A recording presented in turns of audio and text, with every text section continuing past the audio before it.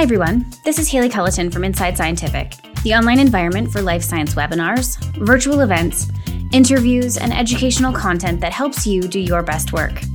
Today's episode of Expert Answers features Dr. Nico Hatsopoulos and Jeff Walker from the University of Chicago and Dr. Ben Hayden from the University of Minnesota. This trio spoke as the second half of a two-part webinar on wireless recording and stimulation technologies for in vivo electrophysiology in conscious, freely behaving animals. As a group, they discuss technological advancements and present novel applications of new head-mounted and implantable wireless sensors for neural recording in non-human primates. Let's get started.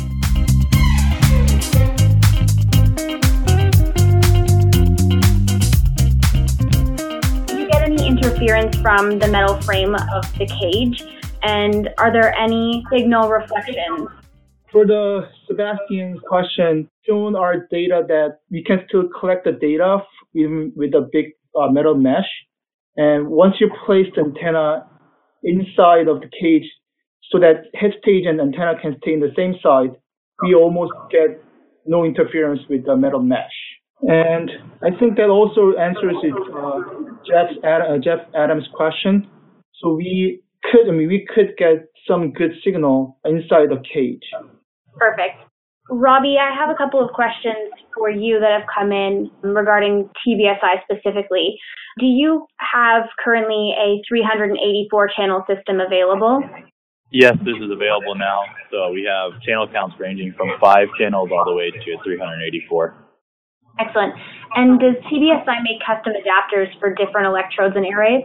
Yes, so depending on what the customer has, we will work with you guys. We make custom adapter boards or cables to adapt to whatever setup you guys currently do for your surgical procedures. Great, thank you.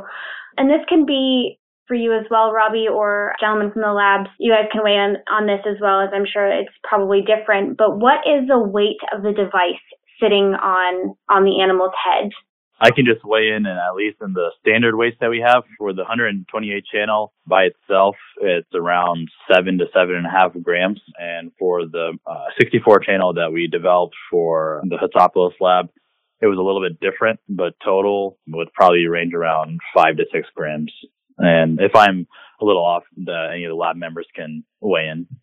Perfect. Actually, Nico, while we've got you, why did your group specifically choose marmosets? We chose marmosets. Well, the real reason, and then we made up reasons later on. But the real reason was that I had begun a collaboration with Jason McLean, who's an expert in optical imaging, and we wanted to do optical calcium imaging using a primate species with a smooth cortex, and so that.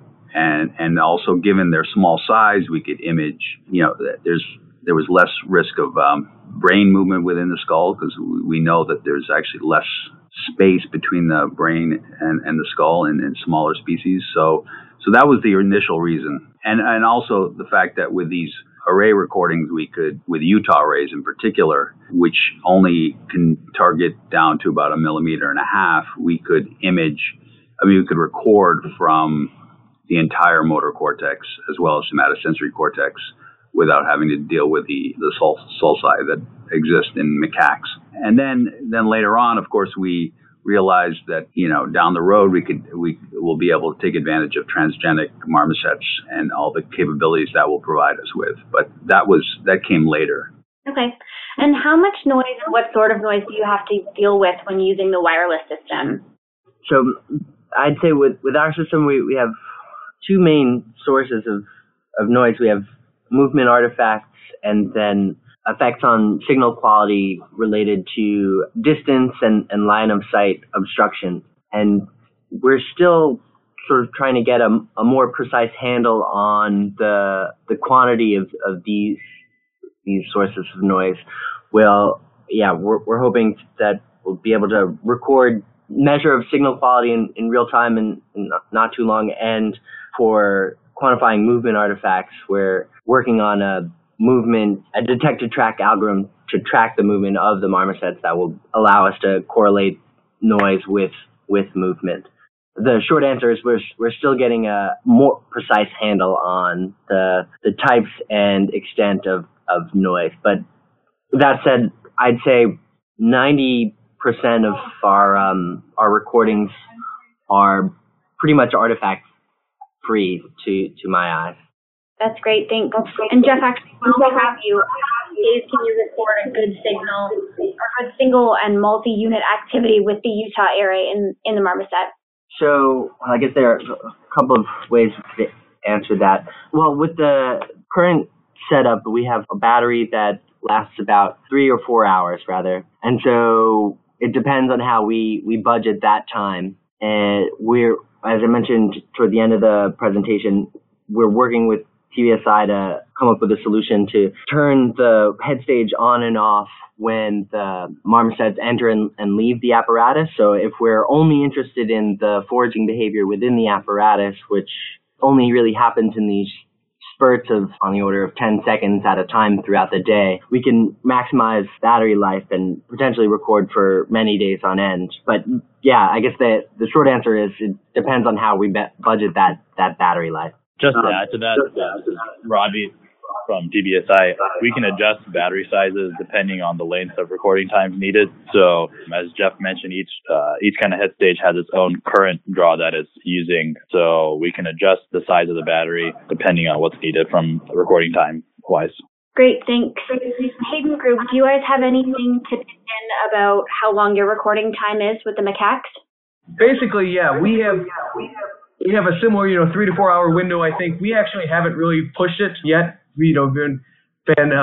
Our typical setup is, doing these tasks for an hour and a half, and it's been more than enough for that. So currently, we've been doing kind of the typical paradigm of doing a task for an hour and a half for the monkey, and that's how long they work. So, like I said, we've had more than enough battery, really. So backing up the Adams information, I have tested the battery life, meaning connecting one battery into two head stage.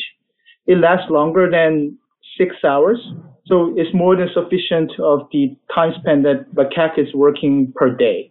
Perfect. Thank you. Michael, this is a good question for you. In your experience, have you had any damage to the head stage because of the macaques interacting with it, or have you noticed any damage from them at all? That was a surprising part for us because even though there was a hole inside, on top of the cap, they didn't damage the head stage or anything. And also, while they were hanging on the metal cage, they adjust their height so that their cap doesn't hit the ceiling of the cage. So we tested that for a day or two, and it was consistent across those 2 days. Great, thank you. Hatsopoulos Group, I'm not sure if maybe this is a good question for you, but can the monkeys live together in social groups with the helmets, or do you have any experience with social housing? Yeah, most of our marmosets are paired, so there's a male and female pair in each cage. And as far as we can tell, that doesn't interfere with the recordings. They don't seem to bother with the head stage, either the one wearing it or that one's partner. Thank you.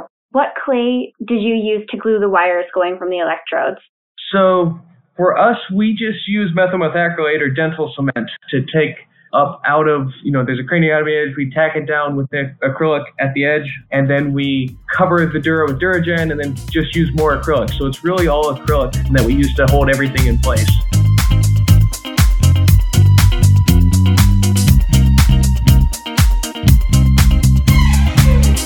We hope you enjoyed this episode of Expert Answers and that you will tune into future episodes where researchers just like you answer questions about their work, offer tips, tricks, and best practices, but most of all, share science. Don't forget to subscribe.